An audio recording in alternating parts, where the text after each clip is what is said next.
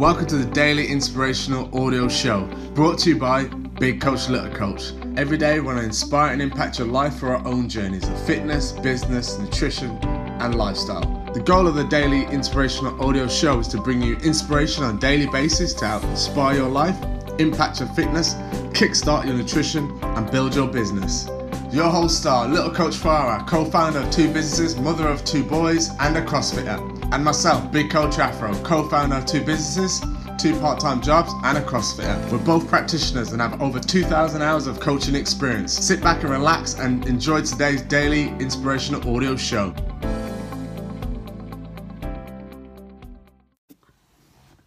Hi guys, today's tip is about sleep. So why do I want to talk about sleep?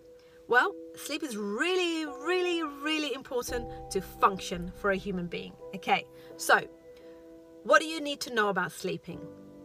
It's not okay to not have enough sleep. It's not. That's what you need to know first and foremost. If you're not getting enough sleep, you definitely want to go to your doctors, get it checked out, what's going on. But before you go to doctors, just think about a couple of things that might be happening in your house that are preventing you from having a good night's sleep.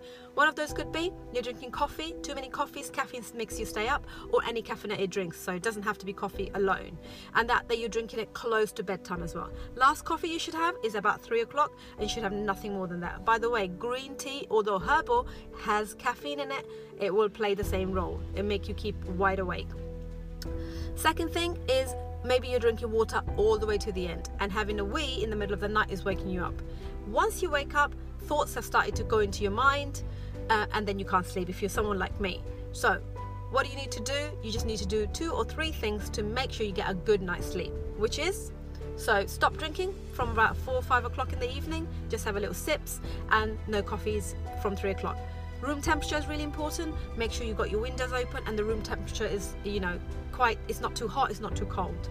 And then another thing you want to do is actually make sure that you have not got your phones, your iPads right next to you on the charge. Okay, why? Because the lights and disturbing things are happening. There's messages always coming through. If you've turned the sound off, it's vibrating, something's always going on. I have personally taken my phone out of my bedroom now and it's in the lounge. When it's my sleep time, I don't need to know the messages. I love my clients, but if they're texting me late night, not a problem. I will attend when I get up in the morning. Very important that to have a sleep for at least between 6 and 8 hours as an adult. And if you're a child, teenager, you need even more, up to 10 to 12 hours. So you need to make sure those 3 things. So no coffee, teas after 4, drinking water after 5, 6 o'clock, have little sips only, then your room temperature and your devices need to be away. And then the last tip is that do not be on your device before your bedtime. I know you want to look at your Facebook and I know you want to look at your Instagram, but you are wired because of looking at a screen, and that is keeping you awake. Now you need to try these things before you actually go to the doctors to then get a prescription for a sleeping tablet. Okay, it could be just a lifestyle thing. The other thing could be that you're not moving fast enough. You're not, you're sedentary. So you need to move, you need to go for a walk. Your body's not tired to have a sleep either. That's another thing. So try a few of these things out before you actually go to the doctors. So sleep is very important. We need a detox of mind. We need to be fresh the next day because we need to deal with the what world throws at us.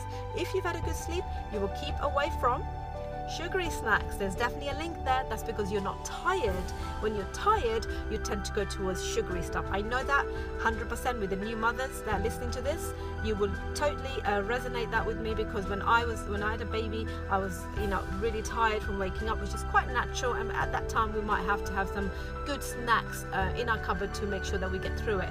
And for people who are not having young children, there's no other disturbances. You really need to make sure that you are listening to why that is actually happening to you. Okay, so if you don't have a good sleep, you're going to put on weight, pretty much. Okay, that's going to happen because you are going to go for sweet or energy boosting things, short, quick drinks, Red Bull, all of those, and it might say 3 calories on the outside, but they still have sugar in it, and they trigger your brain to thinking there's sugar. It's all a disaster for when it comes for weight loss.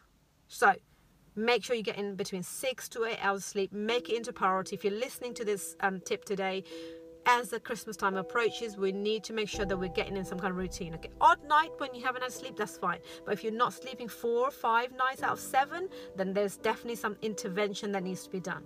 So if you've got any questions about sleep, I'm not a sleep therapist, but I can analyze your lifestyle and I can give you some hints and tips about what you can do specifically to improve your sleep. But it is your responsibility, guys, to improve your sleep for prevention of disease, weight loss, and just being a general good human being the next day. Otherwise, you're going to be grouchy. And I know when I haven't had enough sleep, I am a nightmare to live with.